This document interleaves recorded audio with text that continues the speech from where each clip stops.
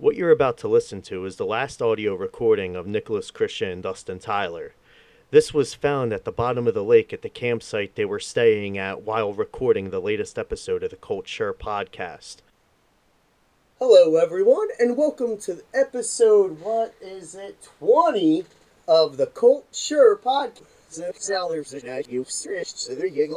We are using the Tascam. We're on site. I'm just gonna dive into it as we always do, but this one's a little different because I gotta sit here and interview Dustin Tyler, aka my older brother. How's it going? It's going good. It's going really good, especially, fuck, I fucked that up. I don't know what's going on. Especially because, finishing coffee. Yeah, there you go. Go good. Yeah, I mean, not for nothing, this is fucking awkward. We'll just put it out here. It's like, alright, let's talk about everything you know. Let's talk about everything I know, everything we've done, the things you've done that I wasn't a part of, but I know every detail of because you would call me. And, yeah, so, well, we're just gonna roll with it. I'll just basically make shit up, make up a bunch of lies that isn't true, stuff I've never did, and stuff like that, so it's all a surprise for both of us. So the third time you went to the moon. Yeah, it was the third time. Well, I mean, it is fitting to have you on because you introduced me to horror. We're in the middle of spooky month. We're getting towards the end, but we're in the fucking middle of spooky month. And most of the horror I know and everything, and being in horror movies of yours as a kid, little short films and stuff, and older ones, and it kind of just makes sense. So let's quit the jibber jabber, and I'm not even gonna ask. You tell them who you are. What do you do? Well, as previously stated, I am Dustin Tyler, which older brother. Wait, I'm talking really quiet, I guess. it's awkward too because it's like this is literally the first time interviewed, so to speak. So it's really awkward to talk about myself. So basically I do some shit in the horror realm and art realm and stuff like that. Been doing it since I was a kid. I always wanted to get into film and everything. I would do little extremely bad horror films that were shot on a VHS camera. Went to film school and everything. And basically when I moved back and stuff, I kind of dropped doing that because I was sick of film and I just couldn't even really watch movies and everything, and started painting a lot and was really focused on that. I kind of just got bit by the art bug, so to speak, and was painting a lot. And as I grew up and as life went on, it was it kind of just kept evolving into doing more and more stuff and everything. And fucking shit, as I fucking. Hey, you're allowed to curse on. yeah, I know. You're my brother. You're honest with me. I know you don't listen to the pod, but Steve, the road manager's episode, we talk about every kind of fucking there is. So we're not a PG podcast. We're a true life podcast. And you see, it's I've heard stuff you sent me with the pod in the beginning and stuff, and I haven't caught up to speed because it's really just because I'm that borderline boomer age where I'm Spotify. Okay, I don't have a Spotify. How can I listen to this? Blah blah blah blah. Okay, let me ask Haley. Oh, I forgot to ask Haley for her password. Oh shit, I'll do it next week. And then, oh wow, okay, 3 weeks passed. Damn, I really suck at being a brother right now and supporter of the pod. It's all good. I've been terrible with podcasts myself. Yeah. Even the usual ones I haven't listened to. But I mean, now that you're on. Figure there's one episode you don't have to fucking listen to. Yeah, no, exactly. You're caught up on one. Yeah, I know. I'm just kind of talking in circles. Okay, wait, this is weird. How do I talk about what I do? Because it's kind of all over the. Well, luckily, I did 19 of these, so I got this down. Yeah. You asked me the questions because I need direction. Well, I put the summary out there for everyone. Who you do, what you do. Yeah. And then it's a checklist for me. Which, not for nothing, you fucked up your checklist because you also do music. Yes, yeah. Dude, music, painting, paranormal investigations, all types of shit that's spooky and makes me crave pumpkin lattes, basically. Doing it since birth. I actually came out of my mother holding a pumpkin spice latte. It was pretty cool. Well, let's start there. Well, I was born January 15th. I don't want to hear about our mother's. I don't want to hear about our mother. My latte finished brewing, and the doctor said push. I came out. I gripped my Venti spice pumpkin. Venti pumpkin. My Venti pumpkin creme coffee. That's pretty cool. Baby. Baby. Yeah. So we'll bring it back down out of our mother. Yeah. You're out. You're about. I'm out, and I don't want to go back in. So I mean, the world is scary. Sometimes I wish I could call her up and say, hey, can I crawl back into the uterus? I don't want to be out here, but it's really not right. But that's why you just go to the wife's arms. You lay in them and, Haley, help me. Haley, help me. Give me guidance. Help me in this cruel world. So, we talked. Not yet, but obviously you're a spooky bitch. We're sitting with a spooky bitch right now. Very. And I figure let's kind of start there because I feel like that laid a lot of the groundwork for your art, movies and all that. Everything. So what was your introduction to horror, Halloween? When did you start kind of turning and loving it? I mean, honestly, it was like literally was my whole life. Literally my whole life. I remember kindergarten. Like, I think I was 8 years old when, believe it or not, it's so weird to say now because of evolution of people and their beliefs, but when I was like 8 years old, I watched Halloween for the first time, and then that's what made me just be like, I don't know, I was just sucked into it, and then for some reason it didn't make sense. I wasn't Michael Myers in kindergarten, but in kindergarten I remember I was Jason, and Mom made like this little like knife and everything and stuff like that, so like I just loved Halloween, and like horror movies and everything, and it just kind of like escalated. And then with the video store up the road, it was like one of those I was told that I had a job the moment I turned 18, but I was like a 9-year-old kid at the time. I didn't believe them. And then by the time it came that I turned, I think it was before I was 18 that I got hired. So like, oh yeah, well, we were gonna hold off until you turn 18 because of the adult section, but if anyone asks, you're 18. So I mean, that was really, I mean, being there wasn't access to porn as much back then. I mean, that was my introductory to porn. That was the question, right? How I got into porn? Yeah, how you got into porn. Okay. And also, I just want to plug real fast, A to Z Video. Best video store on the damn planet. Get your t-shirt at WaretownGeneralStore.com. Ironically, I wore mine yesterday. Oh, really? I was going to take a picture and send it to Pat. Be like, hey, I know I didn't buy one, but I got a hand-me-down. Check it out. Well, I'm going to buy the coffee mug, I promise. I just keep forgetting. Well, I think it's been like the past like 3 or 4. It's every episode. I always seem to mention A to Z Video. Okay, you know what? I'm gonna direct it. All right, that gives me a little basis to work off of. Living with A to Z. I mean, it's literally 5-minute skateboard ride. It's like seriously.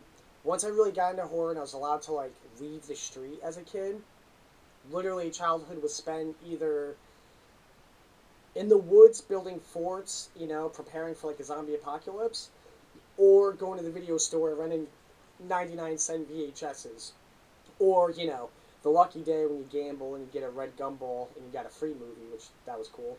I had 20 of those on our account. Oh my god, there's this one, I don't know if, actually, no, I don't know if I ever told you this. There's this one guy that used to come in all the time, and he would always give VHSs with the red gumballs. He always just happened to have a red gumball, and it got to the point that we noticed that he must have bought like a bag of red gumballs, and like he would always be he would take them out of his pocket, like, oh yeah, here, I got 6 red gumballs, and he put them back in his pocket, and they were all like faded, covered in lint and shit, and then he would just be like, it got to the point they were like, alright, well, we're not dumb, we let it slide for a little bit, because we were laid back there. Yeah.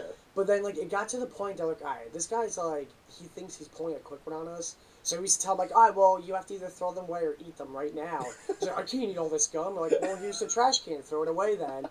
And then, like, he's like, oh, well, I was going to give it to my kid, blah, blah, blah. Like, dude, like, it's covered in lint and stuff. Like, you're not, you throw it away.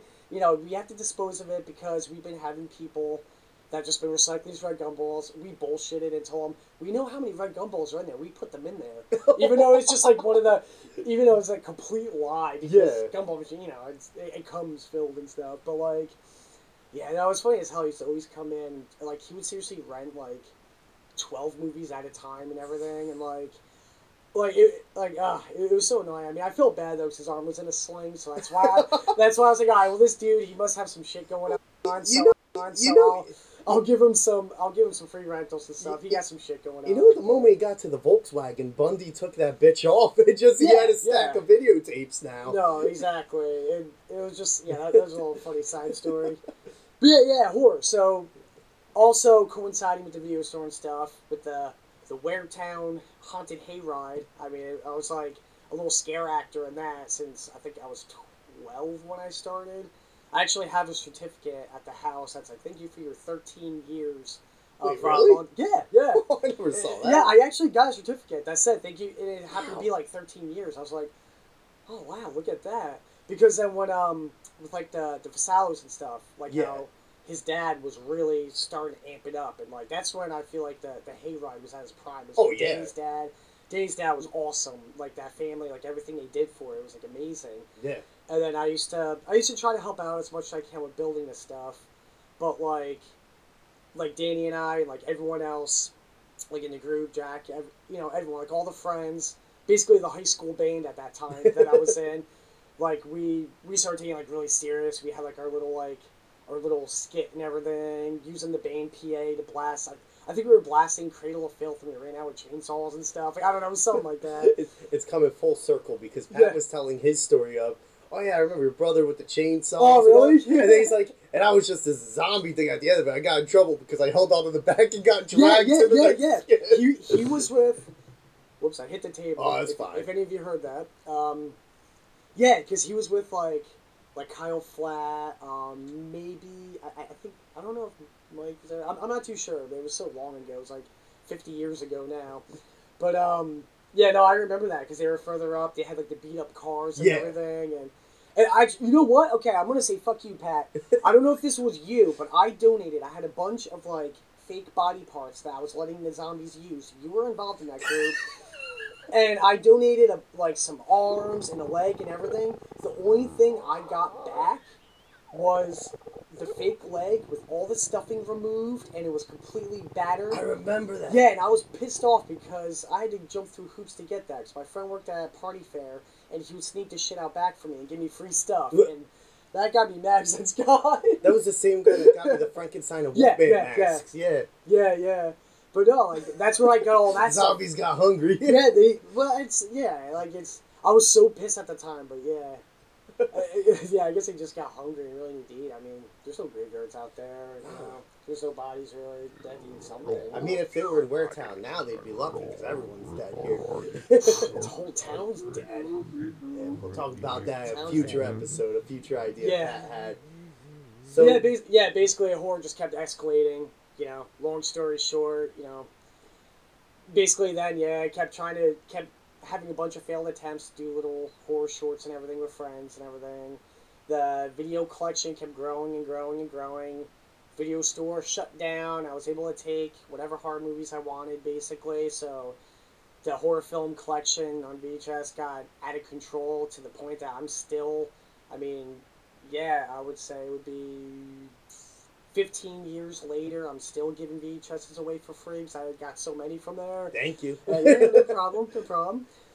But then went to film school. That's where I went to really start to pursue, which I kind of previously stated. But it was the co-creators of Night of the Living Dead. It was their private little business film school. So it doesn't mean anything in the film industry to have it, but yeah, I got a specialized associate's business degree, majoring in film production, which basically means you're in debt for a while, and this isn't going to get you a job. But I have done film jobs for some indie films and everything with the missus. Well, let's put the reins on that real fast. Let's talk about film school a bit because, despite the debt, I know the stories, and I doubt John Russo is ever going to listen to this. No, he can listen because he knows I drank all of his Donald Duck orange juice. That shit was good. So it was really cool. It was one of those the little 8-year-old nerd in me, which is still there, but he really got to start to blossom when for one of our final projects we had to put in hours, kind of like apprenticeship. You do a tattoo shop for a tattoo, you do the apprenticeship. you have like the head honcho overseeing, and like you do all that. But he was doing like a featurette film, and part our hours that we had to. It's documented as hours on a professional set for like our apprenticeship to get our credits and everything. We were helping with one of his featurettes, and yeah, it was like a low budget, like indie film and stuff. So like we shot a lot at his house, like in his hometown, the park up the road. But I got to sleep at like his house, and we were all there, and we are these little misfit filmmakers. I don't know, like yeah, cool thing about that was like I feel bad since like I drank all of it. He had this Donald Duck orange juice in the fridge. Like I drank all of it. I remember we were all pretending to be asleep because he's like yelling in the morning. He's like, "Oh, who drank all the fucking OJ?" And I'm sitting, I'm like, "Oh shit, I gotta piss." I'm like, I can't piss them, so I'm giving away. I'll go to I'll go to piss. I'm like, I'm like, oh shit. But yeah, I got. Damn, it's weird because I don't even remember how alcohol came in the picture, but somehow I did get drunk and I swam in this pool in my boxers. I don't know how that happened, but that happened. You're film students in college. There was alcohol everywhere. Well, that's the funny thing though. It was on tap. Like, I was like honestly, like, I'm friends with some of the people I went to film school with now, but I know a good majority of them hated me because I took it so serious. I was this like. I took it so serious because it was one of those, like, when I went, I was like, oh, shit, I really can't afford this. I don't have money saved up for this. Ah, shit, you know what? Everyone around me is telling me to go to school for a trade, but this is not what I want to do. I didn't go to film school thinking, oh, I'm going to graduate and be on the red carpet. 'Cause, I mean, honestly, that's the last thing I want, even today. Like, I don't want to deal with major studios and all that. Mainly because there's just too much bullshit involved, and the more you learn about it, the more you realize, yeah, no, it's not worth it, because it takes the fun out of film. But I wanted to go just for the experience. Like, ever since I was young, I'm like, no, I'm going to be a film school graduate, sitting there struggling for a bit after I leave film school, but I want that experience. It just feels fitting. That's just what I want. Like, that's...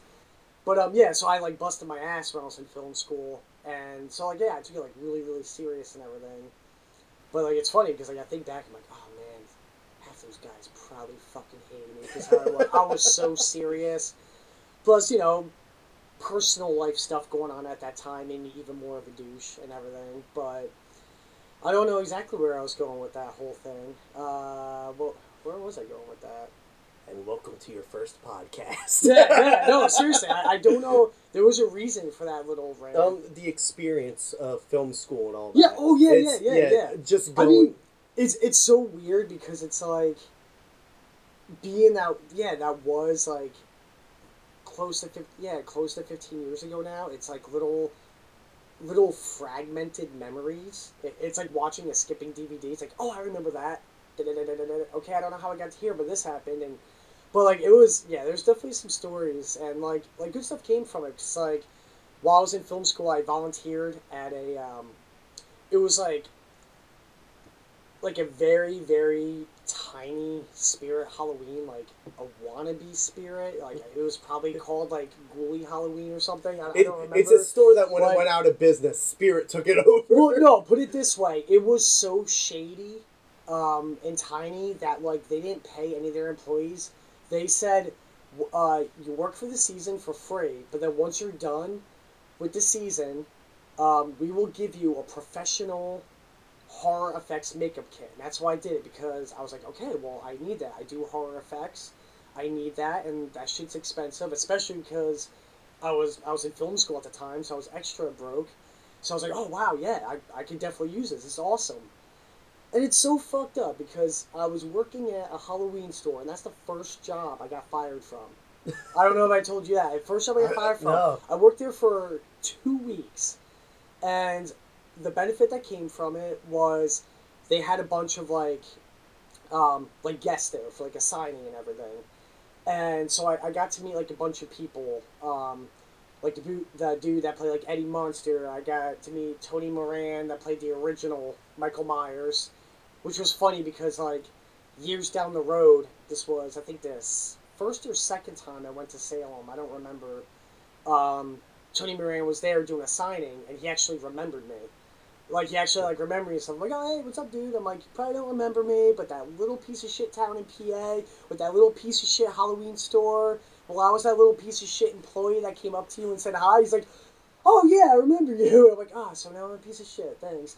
But, like, no, he, cool-ass dude. Like, he's such a humble, extremely nice guy. But, yeah, met a bunch of people there. That was the only good thing that came from the Halloween store. But, like, yeah, I got fired because I told them that they said, oh, can you work next Thursday? And I said, no, I have, like, a test and everything the following day and it would be too much. It's like, oh, okay, yeah, no problem. I'm like, I come in Friday, though, because that'll be after the test. And then they're like, oh, yeah, that's good. I go in, and then she's like, oh, hey, how you doing? I'm like, oh, I'm doing good. So where were you yesterday? I'm like, I told you I had to, like, get ready for, like, a really big exam and stuff that you said, oh, okay, don't worry about coming in. And I said I'd be in Friday, which today's Friday, and I'm actually 20 minutes early, so what's up? Because I was like a cheerleader for the store. I was like a dork. I would be there early. I loved it.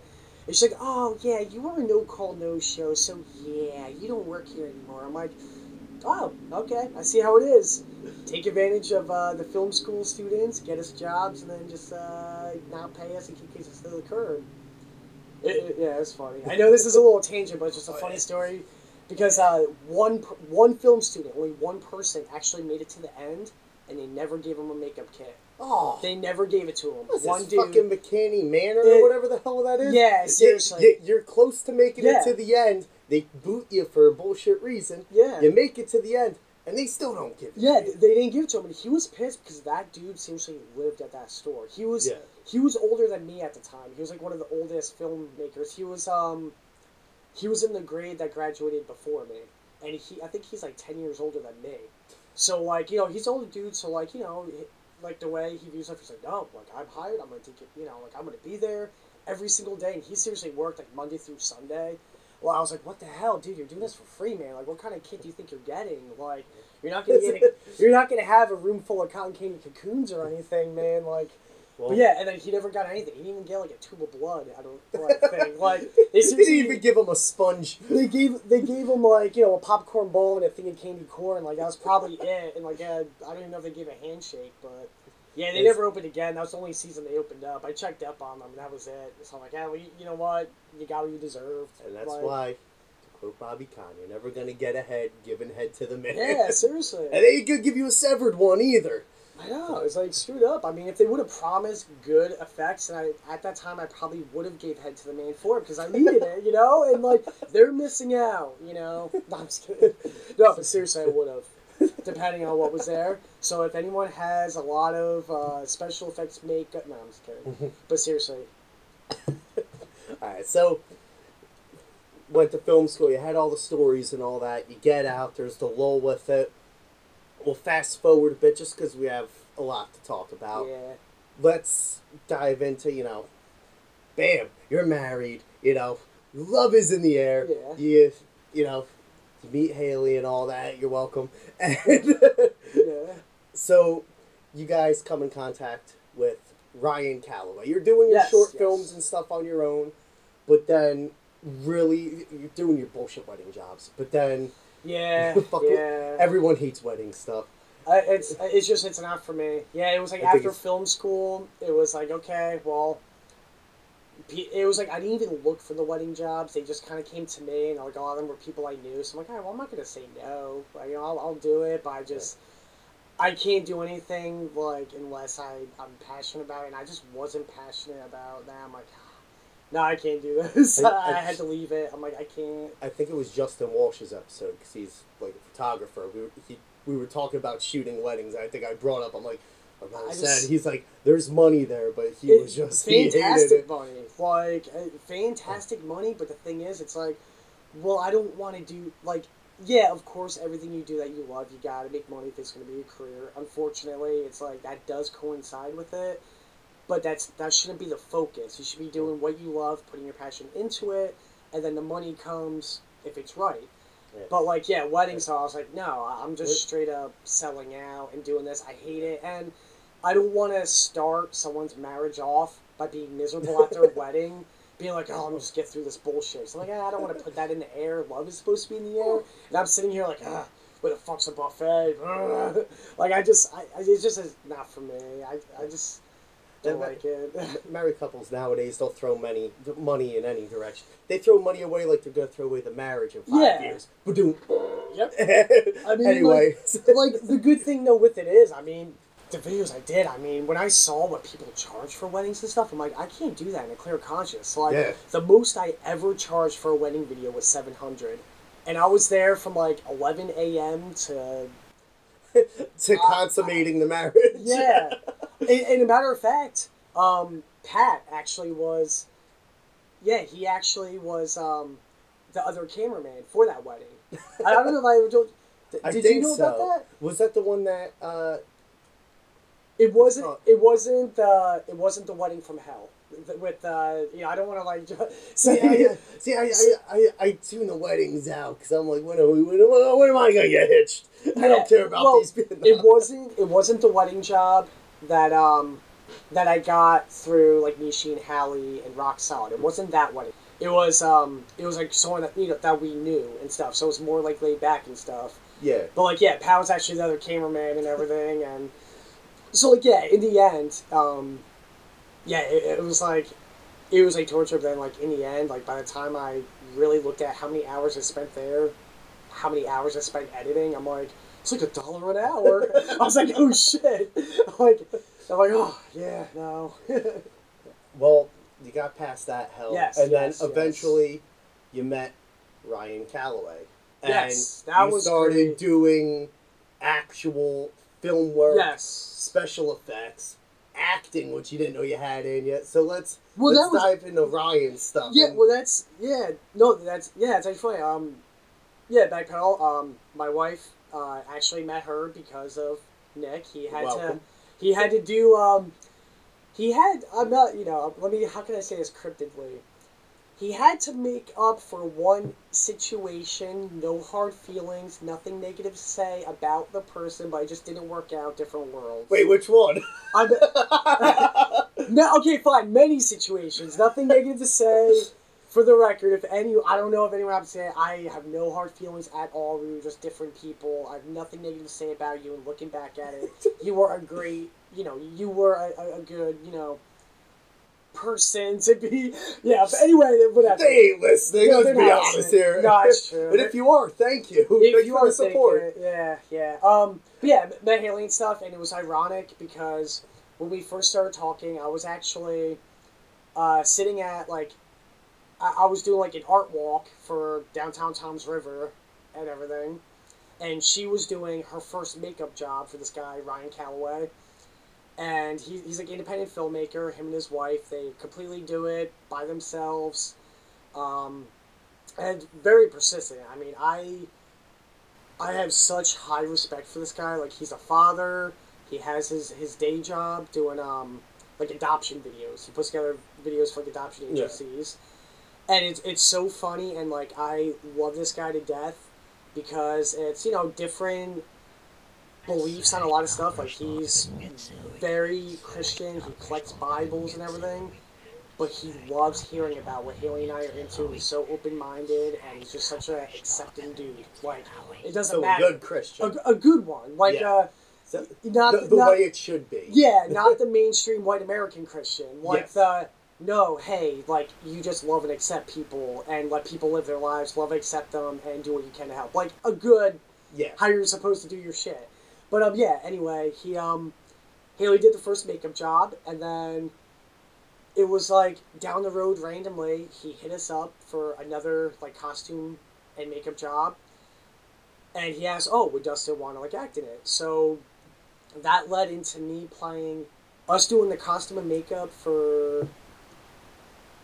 Let's see. I did, for one film, I played, like, a demon named Balak, which did the makeup and costume, and I acted. Then also a skinwalker. Those were both one Those winner's were both, night. that were both, one winner's night. I did that for that. And then he did a newer film, King of Terror, I think it was. And it was funny because I got to see I technically, like, it's so funny to look at because there was two people that was playing, like, the killer guy, and I was the reveal killer, but there was this like much bigger dude that was the killer in the film. So you were Corey. But I was no, I was not Corey. He was my Corey. No, I'm just kidding. He was my Corey. No, I was kidding. But then also,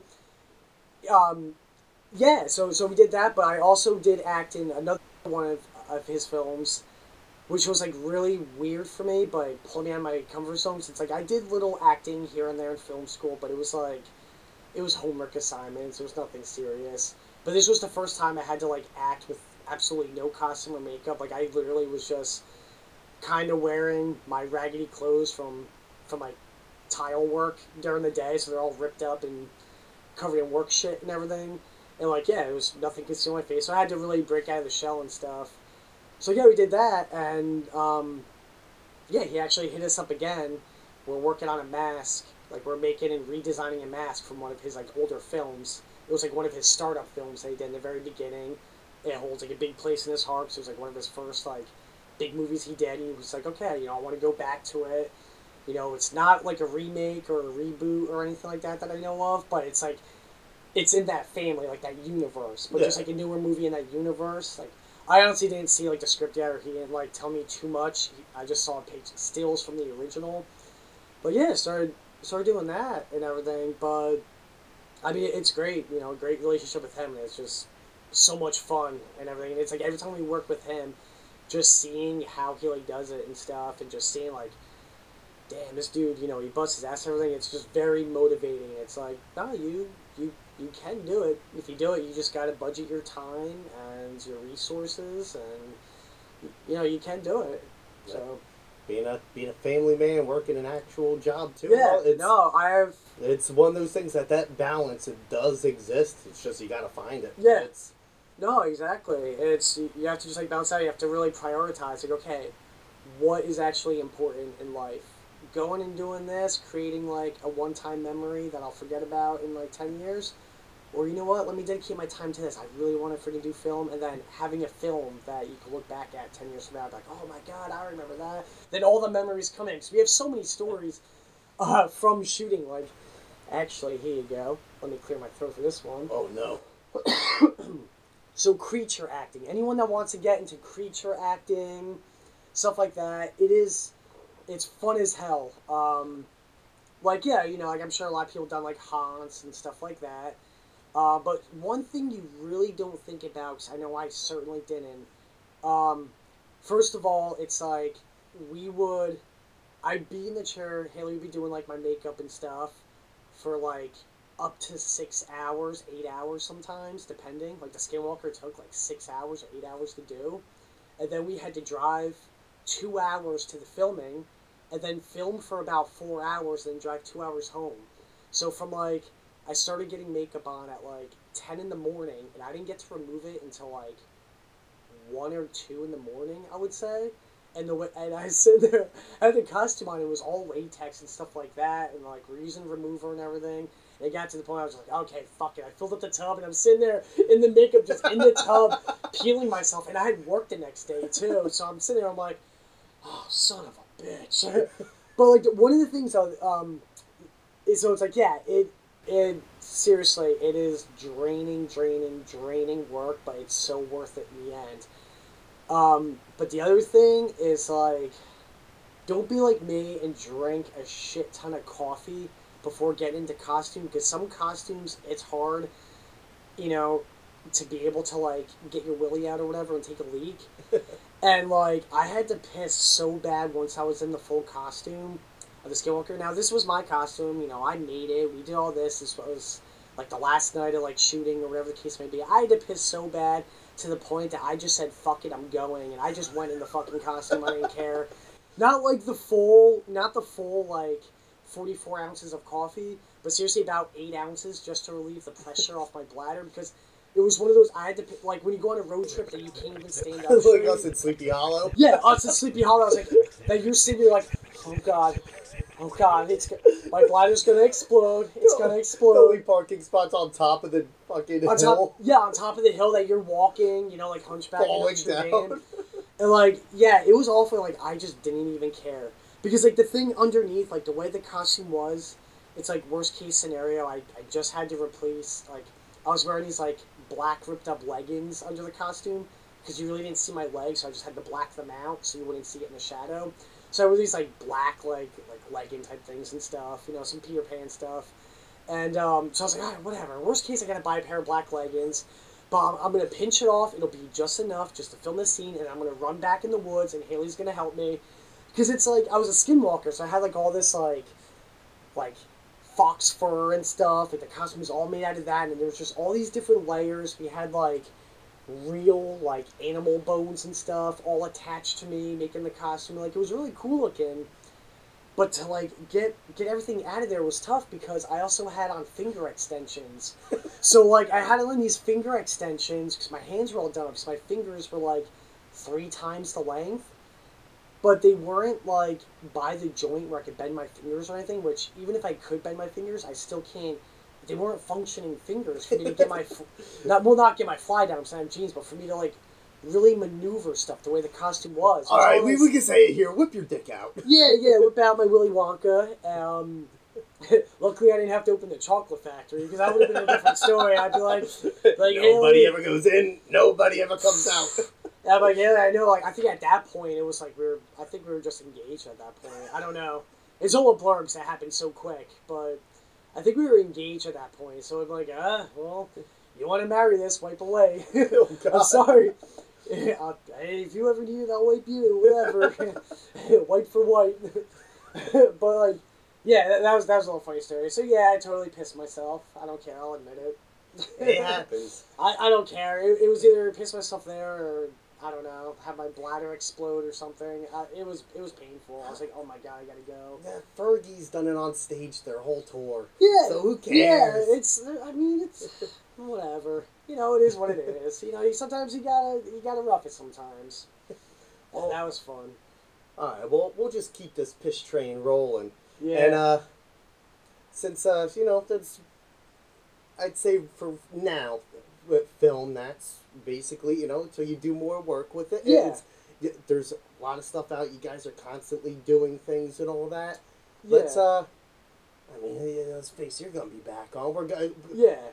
No, exactly. Spoiler alert: the missus is gonna be coming on.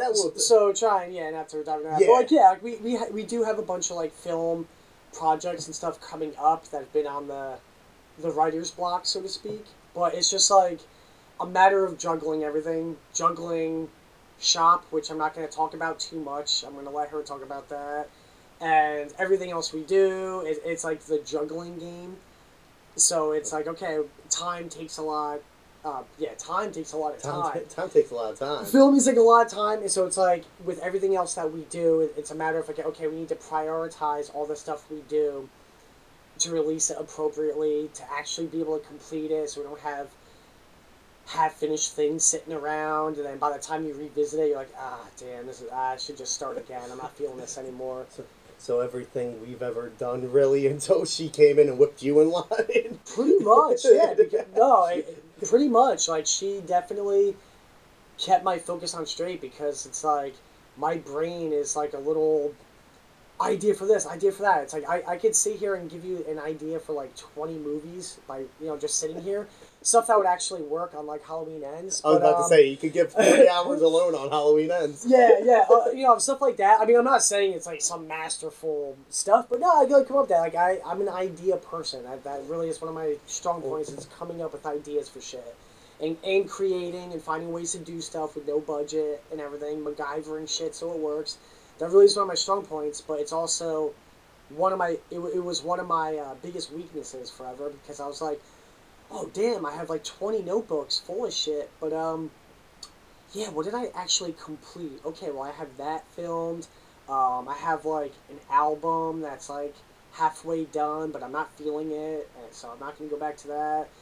I've got about 12 paintings that, I need to finish, but yeah, so she whipped me into shape, so it's more of a, do something to completion and then move to the next thing. So that's advice, definitely. Well, you mentioned it a little bit, so let's dive into the painting a bit and your art and everything. Yeah. How'd you start getting into art and all that and wanting to be a little Pablo Picasso? God, I like trying to think. It's like it's nuts because I think about. I'm like, damn. Like I started painting before I moved to film school. Like I really I got into it then. It just kind of happens, and then it became when I was living in Cleveland after film school. I moved to Cleveland for a while. It was like I started to paint a lot out there because I just life shit going on, a lot of stress, and I couldn't sleep at night. So, I mean, it shows in the paintings because a lot of them are like, what the hell was this guy thinking? Because honestly, I don't know what I was thinking. Um, that's when I really got into it. It was like my thing to pass time to get me to fall asleep and everything. It was like, I'll just paint and just kind of try to, like, my thing with painting was always don't think, just do. Like, the way I would always paint, I wouldn't think about what I was going to paint. I literally would just start um, just throwing shit down, and just like until I see something, I'm like, okay, now I see what I'm gonna do. This is what it comes into, and then I just painted like I mean I think I had like I don't even know number wise, but an insane amount of paintings stacked under the bed, hanging on the wall, stuffed in the closet, insane amounts. I just did it because I loved it, but I never had any intentions like really doing anything with it. But then it was like what really sparked that. Okay, well, you know what? Why don't I try to like sell these? I mean, I sold my paintings for dirt cheap, like $15, $10, $20, because I just had so much that it was like, oh, I have so many. I love doing it. I honestly just want to get rid of them so I could buy more supplies and make more. Like I didn't have any plan or anything like that. And then like open minded. That was like my first thing that really sparked it was Open Minded, the smoke shop at Tom's River. I forgot all about Yeah, you selling I there. sold a stack to there, and then I was like, oh shit, she really liked these. She bought this stack of paintings, and then when I went back in there, I was like, oh damn, like they sold again, like they're not on the wall. So I'm like, shit, technically my painting those sold twice technically because she saw them, loved them, bought them, put them on the shelf, and then people saw them and bought them. So I was like, it helped me a lot because like that confidence thing that comes with people that do any form of art, we tend to lack it, and tend to lack it very severely. But then, yeah, I started doing, like, the art walks and everything like that, I just kept doing it, and then it just kind of, once I met Haley and stuff, like, we started doing a lot of abstracty, I called it my acid art, because, I mean, yeah, there was a good portion of stuff that I did on acid, I'm not gonna lie, but the acid, it wasn't, I was doing, for the record, it wasn't drug-induced paintings. I was doing that style before the acid. The acid allowed me to actually finish the painting, sit there to completion. It helped whatever AD, whatever I'm consuming in my head. ADHD. Yeah, well, whatever it is, it helped ACDC. with that, and it kept my brain in check to just do something completion during that. But then it was like Haley and I, we she started doing like paintings like with me and stuff. So I basically sold like all of my original first stuff. Like at that time, by the time I was at my apartment, like you saw it. Yeah. The walls were covered. Like I looked back at it and I was looking back at my paintings because I had to go check Instagram, Facebook, and just pictures on my phone for all my paintings. And like I realized I was like, shit, there was like close to 300 that went, and I didn't realize it because, caught up in the rat race of life. You got one on the wall right there. Yeah. I mean, I caught up in the rat race of life. It was like I never got a chance to really like let that sink in. That many, like I sold stuff. I was like, oh shit, like that damn, I didn't realize that. But we started doing then that evolved. We started doing like horror movie paintings and stuff because we loved horror movies. And I was like, all right, I need to do something that's a little more focused and be like, okay, I know what I'm going to paint before I paint because I'm done with the brain dump. Like, let me just empty my brain on canvas. I'm like, I want to do something more uniform, try to ground myself a little more. So we were doing, like, horror movie paintings. And then that led into I was doing custom horror movie painted clothing. And then we were doing horror movie, like, ornaments. Like, doing a lot in the horror community of, like, horror art. And that really just opened up a lot of, like, doors for us because the Blairstown Museum, they would always do events. Well, they opened right when we started putting out there our horror movie art. They opened up, and they were like a museum in Blairstown where they filmed parts of the original Friday the 13th. She contacted us, like the owner, because we were at the time we were doing these like Jason soaps and everything. So we started expanding. Like, oh, you know what? Sometimes you just don't want to paint. You want to do more stuff. So we would like make other stuff like Jason soaps and like make like jewelry and like make all this horror movie inspired stuff. And she hit us up and we like to wholesale buy like the Jason soaps we were doing and everything. Uh, and then that led to us vending there where we met Ari, the first Jason. He was the boy in the lake, Jason. And then that spiraled into us being in contact. He does hot sauce, and they wanted us to make like a keychain to be sold with the hot sauce. So we did that, and then they hit us up again for his second series. So we did 2 wholesale orders for Ari for his hot sauce. So we're like, like, oh shit, that was like a lot of fun. That was like really cool. And then I'm not going to say too much of the evolution because I'll let Haley take over from there. But my little Insomniac paintings that were very chaotic led into us doing horror art, which us doing horror art actually opened up the doors for us to do what we're doing now. And what we're doing now is stuff that like was another passion of mine since I was a little kid. Like paranormal, unknown world, stuff like that. All the stuff you question, does that exist or does that not exist? All that shit. That basically is where we lie now, which I will let the missus touch on. It's so hard to like cut it off, so I'm like, okay, what isn't she going to talk about? I'm like, alright, she's not going to really talk about the evolution of painting, the evolution of that. Okay, I'll leave off with the Lucid Graveyard, where we're at now. I was about to say, just say the name and we'll cut it there. The Lucid Graveyard is where we're at now. Graveyard. I gave the origin story. Of how, we met because of Nick, because she did special effects. Thank you. She did special effects makeup. I always did special effects makeup, but like more of, not so much the makeup end, but more, I always enjoyed the practical effects, like working with blood tubes. We want to chop this person's arm off. How can we do it for $5? Stuff like that. I love the problem solving, like, okay, make a film with no budget, because I feel like that is how the good shit's made. Like, if you're really passionate about it and you really push, give everything into it, it's like, okay, this, even if it looks cheesy, it will shine through that you did that out of love and people will appreciate it. I mean, one of the best movies I saw in the, recently was a low budget film, and the makeup and everything, it was like, yeah, it wasn't the best, but the movie was so freaking good. It was Dead Wave, or the one I told you about? Not Dead Wave. See, I'm forgetting the names. I just watched so many. Deadstream, yeah. Deadstream was so freaking good. But some of the makeup and stuff, it's you laugh, but it was like you could tell that like, no, they were just having fun, but it works. It doesn't look bad. You just tell it's low budget, but it looks good though.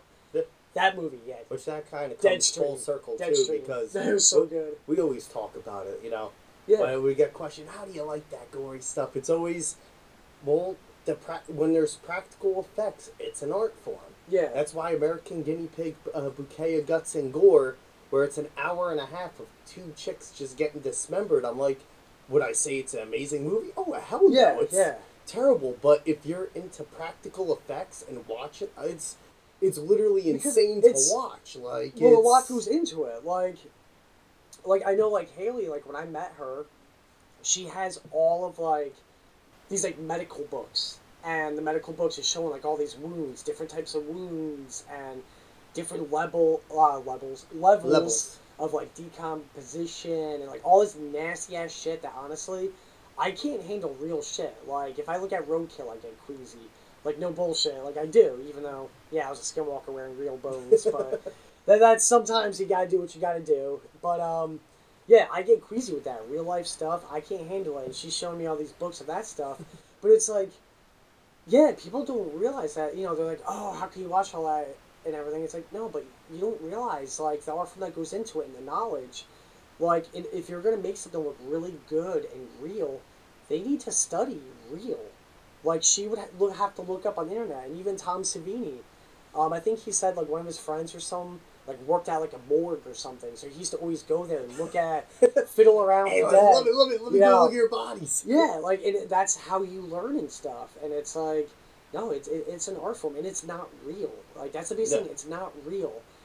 and that's why it's like I don't, I'm not one that really enjoys like the Faces of Death movies and stuff like that. Those I watched because I knew, I'm like, okay, some of it's reenactment, some of it's real. I'm just not gonna think into it. I'm just gonna say, oh, these are all possibly reenactments. Like I don't. Yeah, you could tell the reenactments and the real stuff. Yeah. But I kind of just, I've watched them all, like, not all of them. I probably watched like 5 of them, like, once. And this was like video store days. Like, I was under 20 years old, so it's like, it was easier to watch that. But like, yeah, I don't know. Like people think that it's like, oh, you love watching people get hurt. You're liking people in pain and suffering. It's like, no, not at all. Like, these are actors and actresses. It's not real. You're the type of person that, like, when there's a fucking car accident with an ambulance, you're sitting there looking like, oh my god, let me fucking take a video of this and be like, oh my god, people better be careful. It's like, no, that shit, I'm like, I look at the accident, see how bad, and I look away. I'm like, oh damn, I don't sit there getting off seeing, like, that stuff. Yeah. But it's like, don't watch the news. That's why. They don't watch news. Like, all that real life stuff. It's like, nah, I don't want to see real life stuff. I don't want to see people with their arms missing and shit. Like, that's awful. But yeah, I don't know. Whatever. Like, I'm not gonna get on a rant about that. Well, give the old scratch. So, we talked about the film. We talked about the art, the shop. Lucid Graveyard. That's all I'm going to say about that. That's all we're going to say about that. Guess next would be music. The third and final thing, really. Music. So, what, I mean, I would ask what instruments you play and all that, but yeah, if you could play it, you'll play it. What I always say when it comes to music, I am not a guitarist. I am not a drummer. I'm not a bassist. I always saw myself just as songwriter. I like writing songs. I like doing like lyrics. Like melodies is my thing. Like I love melodies and everything. But it's like like with like music and stuff. It's like my baby when it comes to music was our old band Stitches. Like that was the closest thing to like a vision of music that I've ever had that came to life. Like, Stitches was everything I ever could have possibly imagined it being. Like, I remember when you and I were talking about, I think I was still in film school. No, you were. I was in film school, and I think it was just, it was just one of those things, like, I know I was, like, I don't even know who said what or anything, but the conversation was, I'm just really feeling doing some very punk-inspired, in-your-face music with electronics. And that it was basically something like, I don't remember entirely. I think we just said punk at first because then it was like... I think you said electronics. Oh, Jack's going to come over with electronics and just see that. And then it was like the moment, it was just... like, holy shit, yes. I know I said definitely just very punk-inspired in your face. Yeah, and you talked about... And then I said, because Jack at the time was doing a lot with like his MIDI and electronics. Yeah. I knew that he couldn't. I would have said Jack on guitar. Oh yeah. But Jack, he wasn't playing guitar, because of everything going on, and that was his world that he was in. And the electronics that he does, you've never heard it before. There's nothing that sounds like it. Yeah. It's like when it comes to electronics music and electronic sounds, he is like cream of the crop, as original as you could possibly be with electronics. Like, I've never heard shit that he does. I've never heard anything like it, and I don't think I'll ever hear anything like it. No. Like, he always was ahead of his time with his music. Always ahead of his time, and he, even right now, like, he'll send me shit that, like, he did maybe, like, 5 years ago, and I'm like, dude, this is, like, what people just started doing today, but yours is still on a new level. Like, it's just like, I don't know. But then, then Hoppy came in, and that was just, like, the perfect fit, because Hoppy's diversity with guitar, and then your diversity with drumming, and everything just really fell into place. And then with the band, with the name Stitches, it was like, okay, it's just this, like, what the fuck, stuff that shouldn't work, stitched together to no, they're keeping it together. This is working. Like, it was so smooth, the transitions of shit, and, like, that was, like, my baby, you know? And it was like, because I always saw it like with bands and everything, it's like I always see it as when you go and see a band, it should be an experience. It's like, yeah, you focus on the music first. Once you get the music tight, then it's like you get that, like, okay, well, if people can listen to your music through CD, cassette, you know, iTunes, you know, whatever kids do these days. Kids I don't Bop, know, whatever. Kids Bop, you know, 8-track, whatever you want to release on. But if you go to see a band, like, it needs to be an experience. You're going to a show. It's a show you watch. So my biggest thing, like being I was just doing vocals for Stitches, my biggest thing is like, okay, well, I need to, make this all so it's like a show to get crowd participation, get them involved, and do everything like that, and just make it fun. Make it more like a wow, like it's more of a party. You know, it's more of like a little. Oh, we made a party. Yeah, it's more like a party. So that's why I was like, all right, like, like make it a party, like literally streamers, confetti, and all that. And now it's like silly string. silly string. It was like the vision that I had for the Stitches live show was if Halloween and New Year's Eve were combined. Like if New Year's Eve took place on Halloween. I know that doesn't make any sense, but if Halloween took place on New Year's Eve, so replace the streamers with black and orange. You know, throw like freaking all the bright colors and shit that we had, like all the splatter colors on all of our equipment, the splatter green, splatter orange. It was all Halloween themed, and then the confetti and all that, and then like the row of 5 silly string cans, and then mechanism. And then that's I was like, okay, well, let me make this fun. You know, I made the mechanism. It was like 5 silly string cans in this like. It was actually inspired by John Cusack. Oh my god. Was that I Fidel? No. No, it was not fucking, oh my god, why am I having a brain fart with John Cusack right now? That really just, it's the pod thing. Now I understand when they say, why do I not know this when I'm being recorded? Exactly. Oh my god, say anything. Say anything, yes. Sorry, John, I still love you.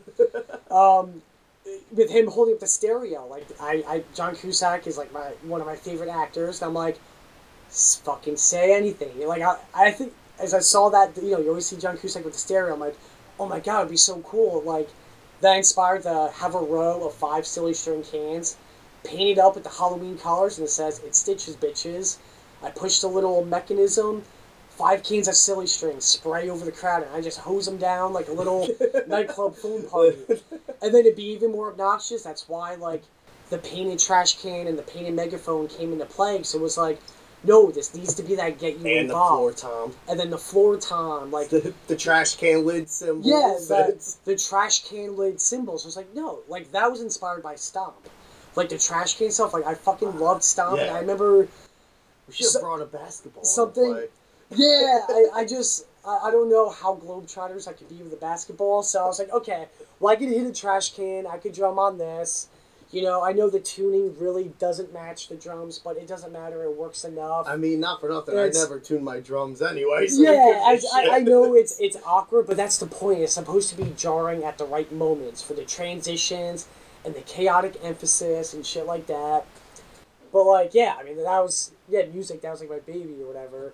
But then it was like when I was in Cleveland before Stitches, I was a coffee shop junkie. I was always at coffee shops in Cleveland. So that led into just a lot of like acoustic and songwriting. I mean, like including songs I never finished. Like there's just like an insane amount. I called it my digital journal. Like I used to journal a lot, and then it got to the point like I just would have really bad just racing thoughts and scattered brain and everything. That I would just hit record. Like I pick up the guitar, just kind of strum and just freestyle a song, 100% freestyle, and that's normally what made it to CD. Was just those terribly recorded. It was actually recorded with my video camera, and I edited my songs in Premiere because Premiere has like reverb and shit like that. That's how I did all of my music because I'm like that's all I got. Like, so that's how I'm gonna do it. It got it out there, but then recorded the album with rock solid and everything, and. Yeah, did that, but, like, at that time in my life, there was just, like, so much going on that I didn't fully put into everything. Like, my end of putting the CD out there, I dropped the ball heavily, because I was just very uninspired at the time. But like, I actually reflected back. I actually listened to the CD like not too long ago. I was like, Oh, so you still have a copy? I have one copy that I found. I Oh. found it because I've been going through my shit. I was about to say. I'll get you a copy. I never like yeah. I Well- never even gave anyone a copy. Like I got to this point in life that honestly, I was just very bitter. I was just very bitter because it's like that roadblock you hit when you're like, you know, it was like approaching 30 shit that you're just like, shit, what the hell am I God, don't doing? say that. No, the shit's My months are winding down. yeah, but it's like that. You know, you hit that approaching 30s, so you're like, damn it, like. I have so much passion and so much energy going into painting and music and all that stuff, but you sit there having a battle like, well, should I just get that by the books full time job, which I'll be miserable at, but I kind of need to do it because like, should I not spend so much time with this? You know, just that whole battle thing. So like, I didn't like really appreciate at the time that album and like how good it sounded because like they did a phenomenal job on it, but at the time I was bitter because I had a different idea of how I wanted it to be because I was so used to the recording on my video camera and like I was used to the very rough, raw, like yeah, my voice cracks and I'm at a key at this point, but no, you leave it because that's real emotion. I was all about captivating real emotion. So like hearing this and this was like the cleanest I ever heard my voice and the cleanest I ever heard anything, like it just to me, it didn't sound like my music anymore. And being like everyone got involved and like, yeah, like I basically told everyone that was on the album, like you, Hoppy, Hallie, Mishi, everyone on the album, I said, hey, like, these are the chords, this is the song, but do you, make it your own. I don't want to tell you what to play. So like, you know, people did that, like, no, it sounded exactly like, no, it sounds fucking awesome. Oh, you're talking Underwater Circus. Yeah, Underwater I thought we Circus. were still talking Stitches. No, Underwater Circus, that I album. thought so. You revisited the Underwater That Circus. Underwater Circus. Oh, okay. I'm Because talking about. when I said you found a copy, I was referring to Stitches. No, I don't have a Stitches album. I got one sealed in there if you want it. I don't have a Stitches album. I got one yeah. open, sealed, and I found 2 copies left. No, I don't have a Stitches album. If yeah. you want one, I got it. But nice. all right, so No, I'm talking about Underwater Circus. it makes me happy because Like- Underwater Circus, the vocals are totally different. It's just knowing yeah. how your vocals were on, like the when you sent me the originals. Yeah. It's totally different, but it's definitely a thing of its own. It's its own entity. It's but like yeah. I always loved it, but I know how much like you were against your vote. I'm So just I just kind of was silent, but I always loved it. no. Well, yeah. It really was me. It honestly was me because I was so used to the very raw, roughing it, like, you know, like my roots is punk music, so I'm used to the imperfection in the character, and, you know, if shit is slightly off timing at a part, fuck it. It's meant to be, you know, like, whatever. I'm not aiming for perfection. I always aim for message and what the song's about and the overall piece. Yeah. You know, so that was always my thing. So when they, you know, because they are so gifted at what they do, when I heard my music done, like, disciplined, you know, everything done on time, no, you do 20 takes of your vocals, and all of that, when I heard it done that way, it was like, no, like, this sounds phenomenal. Like, I could hear this on the radio, Yeah. but I couldn't accept it because I didn't think musically my stuff could ever be that level. Yeah. Because I always struggled with everything that I did, like musically and stuff, because I would always be discouraged. That's why, like, out in Cleveland, I released like 2 EPs out in Cleveland that I don't even think you ever even heard. No. Because I I buried heard them. goth pop. That's it. Yeah. Because I guess I do it and like, I don't know, like, I get very discouraged. I'm like, I don't know, because it's so extremely personal that it's hard for me to actually let people listen to. But I broke through that, and that's why, like, I'll send you all stuff I'm working on and everything. Yeah. Because I'm like, I'm at the, nah, screw it. You know what? I don't even care.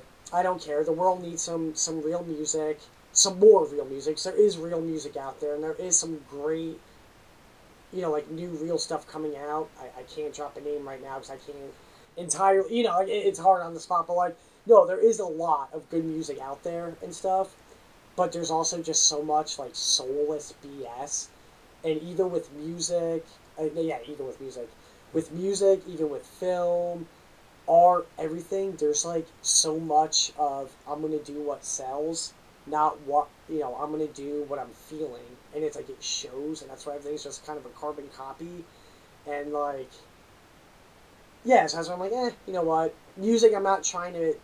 That's the last thing on my priority list. I do it for me now, so it's like I have about 2 albums on my computer right now, like full length albums, but they're just sitting there because I'm like, it's not a priority. I want to redo vocals for that. I want to re-record guitar for that. I'm taking a little more time with it, and that's something where Rock Solid, I think, and they taught me like, no, go the extra step, re-record, do backup vocals to your stuff. Like I never did like any of that. It was one take. That's it. Throw it out there. Hey, if you want a CD, it's $2, or you could just ask me and I'll burn you a copy. Yeah. It was always like that, but I'm like, no, I need to give myself some self-worth. I think everyone struggles with that. Like, even, like, with you and, like, what you do, I'm like, yeah, give stuff out for free, do all that, but, at least a little something so you're not burning your pocket making it. You should at least cover your expenses. It's like, you can be as modest as you want with it, but in the end, you can't burn your pocket because then just say 5-10 years from now, it'd be like, shit, wow, like, I spent so, like, I burnt my pocket and my bank account investing into this and doing this because I love doing it, but I should have at least made enough to, go into production of the next project. You gotta at least cover your cost. And then let it just go from there. Don't think like, oh, this is my get rich quick thing.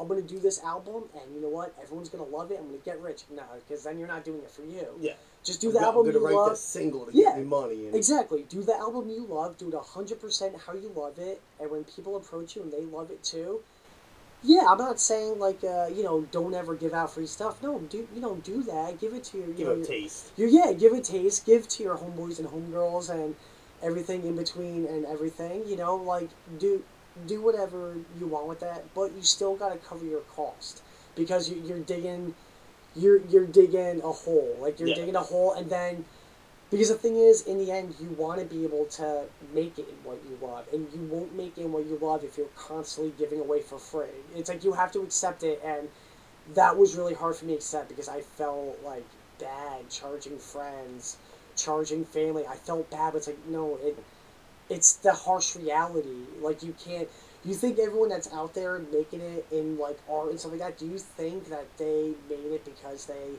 gave everything away?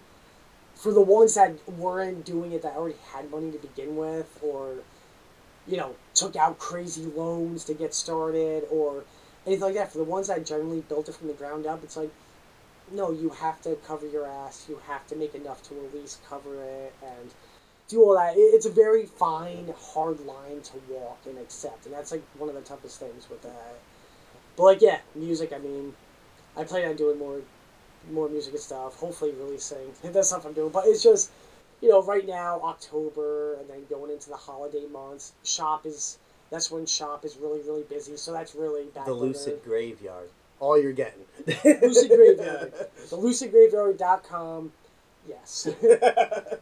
Finally, after... It's weird because technically, Lucid Graveyard, technically, that has been around for 3 years, but Haley and I, our endeavors has been ever since the day we met, so that's like 5, 6, something like that.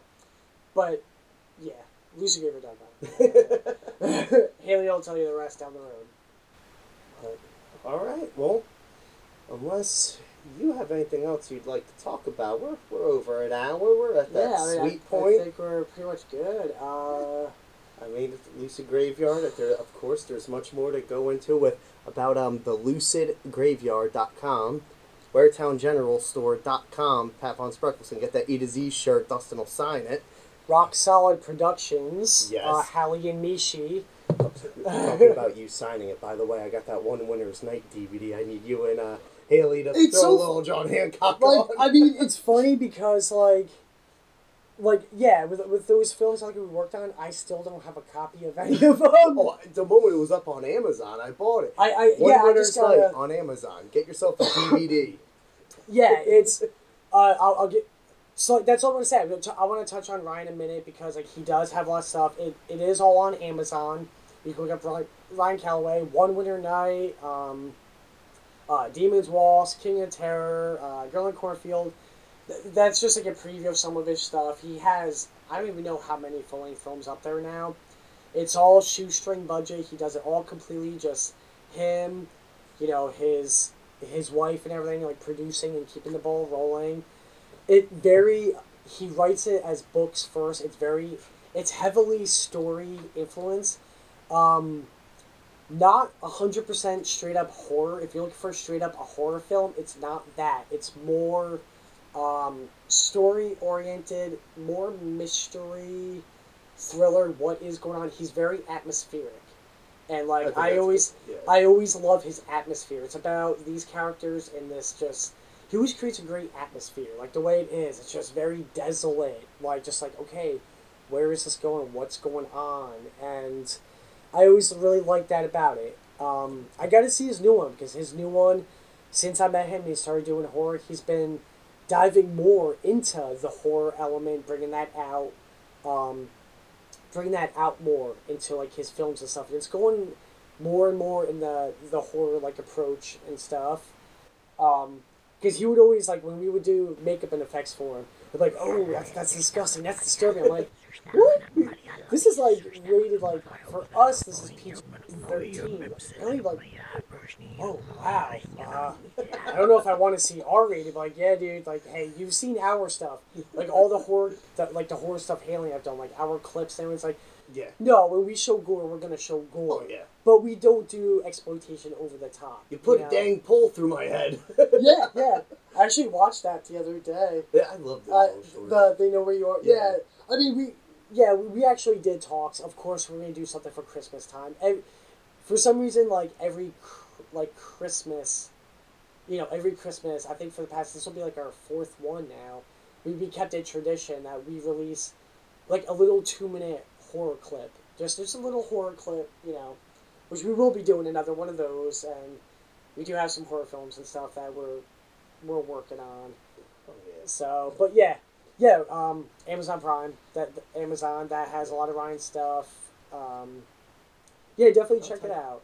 I'll tag that, but I mean, I gotta say I'm a little fucking baffled right now, because it's so heartless for you to plug his stuff, and this is the section of the show where I usually throw a reverb on my voice and ask the guests, be like, hey, you wanna take a little ego trip and talk about your social medias, but man, I can't even say after that, even talking about yours, you have an ego.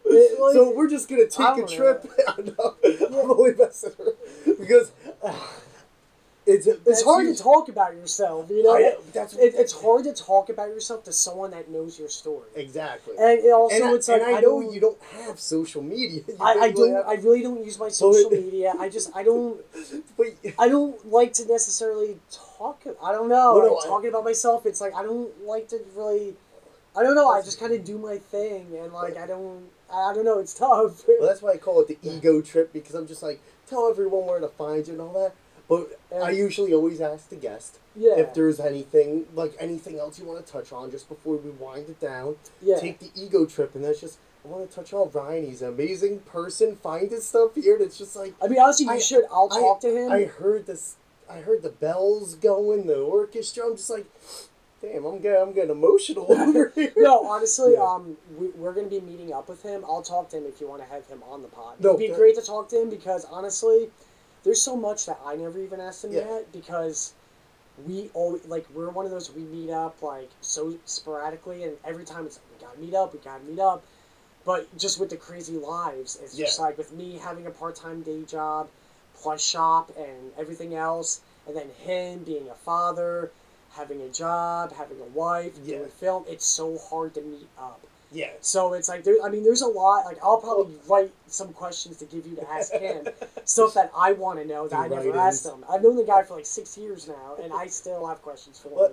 Even before this episode, I always had him on my mind to do. Because as you said, like, I met him at the one premiere of One Winter's Night when Matt and I went, which I started laughing because I got to give the side story real fast of Matt and I went to go see One Winter's Night in Red Bank. We're like, oh, this is so cool, you know. We'll go, I meet Ryan and his wife for the first time. We're sitting right behind them, seeing, you know, my brother and sister-in-law's name on the movie screen. I'm like, this is amazing. Then it was like, randomly the film cut out. There was a problem with the projector. And like, we just heard Under the Sea from Little Mermaid playing. It was weird. Oh, So no. I run to the bathroom because I'm like, I really gotta go to the bathroom, but I didn't want to go because I was just so engulfed in this movie. Because as Dustin said, the atmosphere he creates is amazing. Yeah, And and it's very so- story oriented. So it's like you gotta really just like you don't watch want to miss it. anything. Watch it as a visual novel, basically. Yeah. Watch it like a visual novel. So I run to take a tinkle, and I'm in the urinal. I'm like, oh man, what's that smell? And I just look in the urinal next to me, and someone left a fucking log in there. Whoa. And I'm like, I can't go back into this theater without laughing. Because I know I gotta tell my best friend next to me. So I go in the movie's back line. I'm like, shit, I'm biting my knuckle. And Matt's just like, dude, what's up? What's up? Ryan and his wife are in front of us. And I'm like, I feel so bad because I don't want them to think that it was this movie. Because as I said, I was enjoying the shit out of it. And I just go to Matt. The film cuts out again for whatever reason. I don't know what the deal. I felt so bad. Because it wasn't anything with their copy. I just turn to Matt and I go, someone took a shit in the urinal. And with that, he gets up, runs to the bathroom. He comes back in, the movie's playing. I'm trying to contain myself. I just look at him and he whispers and does the finger length of like a foot long. And he just goes, that was thick. That was thick. I literally bit my finger off and I felt so bad. I know. But it was like, that so would funny. happen. Like, Yeah. because I'm like, we're going to see this film. I get to meet the director and his wife. Like, I'm so amped. Like, you know, it's just like everything leading up to it was amazing. And then this one little outburst, I'm like, of course, me with being not able to contain my laughter with childish humor, I'm like, Yeah. of course it's going to happen at this. I know. I mean, it's better that happens at that than like a funeral, you know? I mean, on Angelina's episode, I told the story how I walked up to Justin Jones and asked him if Nuge was actually on time today. Oh, He started laughing. oh poor guy. I had to, you know. No, that's no. Honestly, like, yeah, that's the thing. When it comes to stuff like that, it's like you can make certain jokes. It's like if you know the person, if you know that's like they're looking down, being like, really, guys, if there's something, well, that's all right. With Christians recently, you don't know Josh Collins, but it was Josh Collins, Chris Semko, and then Mike Barberi sitting on a couch in the back of the room. And I walked up, and I'm like, that's a bad I'm like, I know this is a funeral and all, but this is the worst casting couch I've ever seen. Oh my god. But you gotta make light of the situation, exactly. you know? Like, you gotta make light of the situation. There's nothing wrong with that. It's like, because I know any funeral, like I've been to that was like of like a friend or something like that. Everyone there and stuff, it's like, I know the last thing they would want is everyone doom and gloom. They would want you to be like, hey, celebrate my life, don't, like, be sad, you know? Yeah. Do that in your own time, make peace, but, you know, celebrate my life when you come here. And that's... Exactly. That's the way it should really, you know, be viewed, you know? But, yeah, so it's real funny, you know, normally when people plug their socials, you know, we're talking about funerals and death. and deuces. So, everyone, it's been a great life. I accomplished a lot of stuff. I'll throw out there, I forgot to mention, I was in the 48-hour Pittsburgh Film Festival when I was in film school. I was assistant director, and I won Best Cinematography and was nominated one of the best in Pittsburgh. I'll plug that. That was my life accomplishment. See ya. Oh, the film is terrible, though. That's why I won't even give you the name. But I'll plug that. Goodbye, farewell. I'll see you at the wake. There's my social plugging. Well, I mean, I do want you to plug a little bit because I know you're off Instagram now. Yeah, but I mean, I am starting to try to use my Facebook more. Yes. And I would like to make some new friends that are actually, you know, doing like all stuff like this, good stuff to see. I want to see people creating stuff. I don't want to see all the nonsense of why I left Facebook, everyone fighting and division, except for, you know, like my Halloween Ends post I just recently. I will say, you know, if you do, I will. This is the only opinion I ever posted on my Facebook. If you befriend me and you see how I feel about Halloween Ends, and if you like the film, don't get discouraged. I want to hear people talk good about it. I want to heal from that. I want to heal, and I want to hear people talk good about it because I'm not one of those I hated it, the world needs to hate it type of people. You know, if you like the film and I hate it, awesome, let's talk about it. Why do you like it? Maybe you could get me to like it. Please save me and my hate. Like, maybe you can convince me to like it. I want that. But yeah, no, like, yeah, you know, reach out. Yeah, like I started posting like paintings again. I did post a music video recently. I mean, when I say recently, it was probably like 6 months ago. Of one of my latest like little songs I put out there. I recorded it all myself. Did a music video, did all that myself and everything. You'll see the culture shout out in the music video. Buy the T-shirt at terrortunes.bandcamp.com. Mm-hmm. Definitely do that. But yeah, no, Facebook is the main thing. But then also, there's also the Lucid Graveyard like group, Beyond the Lucid Graveyard. But then there's also Lucid Graveyard Coven. I believe we just like changed it. We just recently started really changing everything to formulate it. I didn't expect you to know those names offhand. Yeah, no, I know Haley will. Yeah, Haley takes care of like all the Lucid Graveyard socials. But if you reach out to any of those, I see and hear everything through like Haley. I just don't spend much time on it, but I will be on it more, and there's a lot coming to that. I will say. Yeah, there's a lot coming to that. I'll plug on. I'll put the links in everything. Yeah, because obviously Lucid Graveyard is on Instagram and stuff. So yeah, I'll tag that. And also with my personal Facebook, like 2 people with bands and all stuff like that want music videos and like that. I'm still down to do a music video if the project is right, but it's not a wedding video. Yeah. You know, working with local, especially in the punk scene and stuff like that, like. Those were the jobs and stuff that like I really liked doing. I had fun with that, So yeah, there's that too. Yeah, I'll be sure to plug your Facebook link, all the other links to like Lucid Graveyard and all that, and cannot forget lucidgraveyard.com.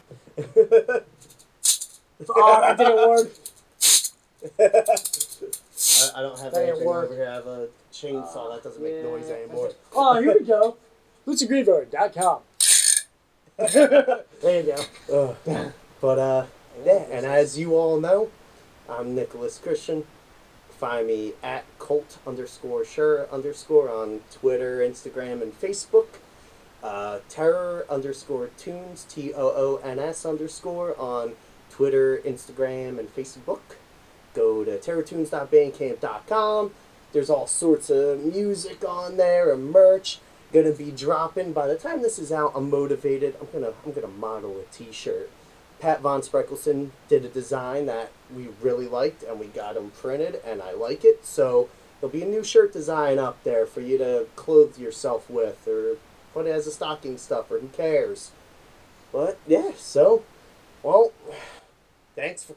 It's nerve void. I'm doing what we do, bullshitting, but we're just a recorder. Just recording this time, yeah. And all that talk about the Skinwalker pissing thing. I've been holding a piss since. I have been too. So I'm gonna go out back.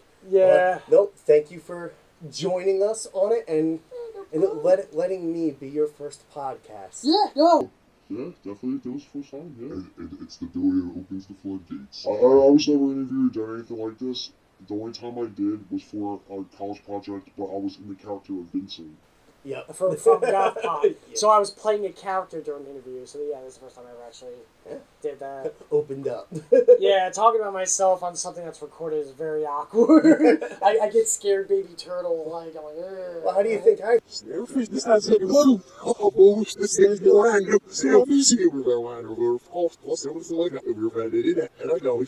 I would love to talk to someone and ask some questions and learn about them and dive into that. I would love to do that. I just hate hearing my voice. When I'm being asked, I'm like, oh yeah, I do some cool stuff. Yeah, I've been doing cool stuff for a while, but I didn't realize it was cool until I started seeing that, hey, this stuff is actually kind of cool. Yeah. And I think on that note, it's time to go take it. I do like that. It was just, I don't know, it's awkward for me. Well, Oh, yes, alright, I'll see you first. I didn't like it all, and then I went and needed to go. So, yeah. wish this all that hot sit it.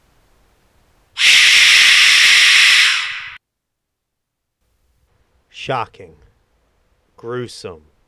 Two brothers never to be seen again. And here to play us out on this episode of the Colt Sure podcast is Dustin Tyler and the Underwater Circus with their song, End Chapter.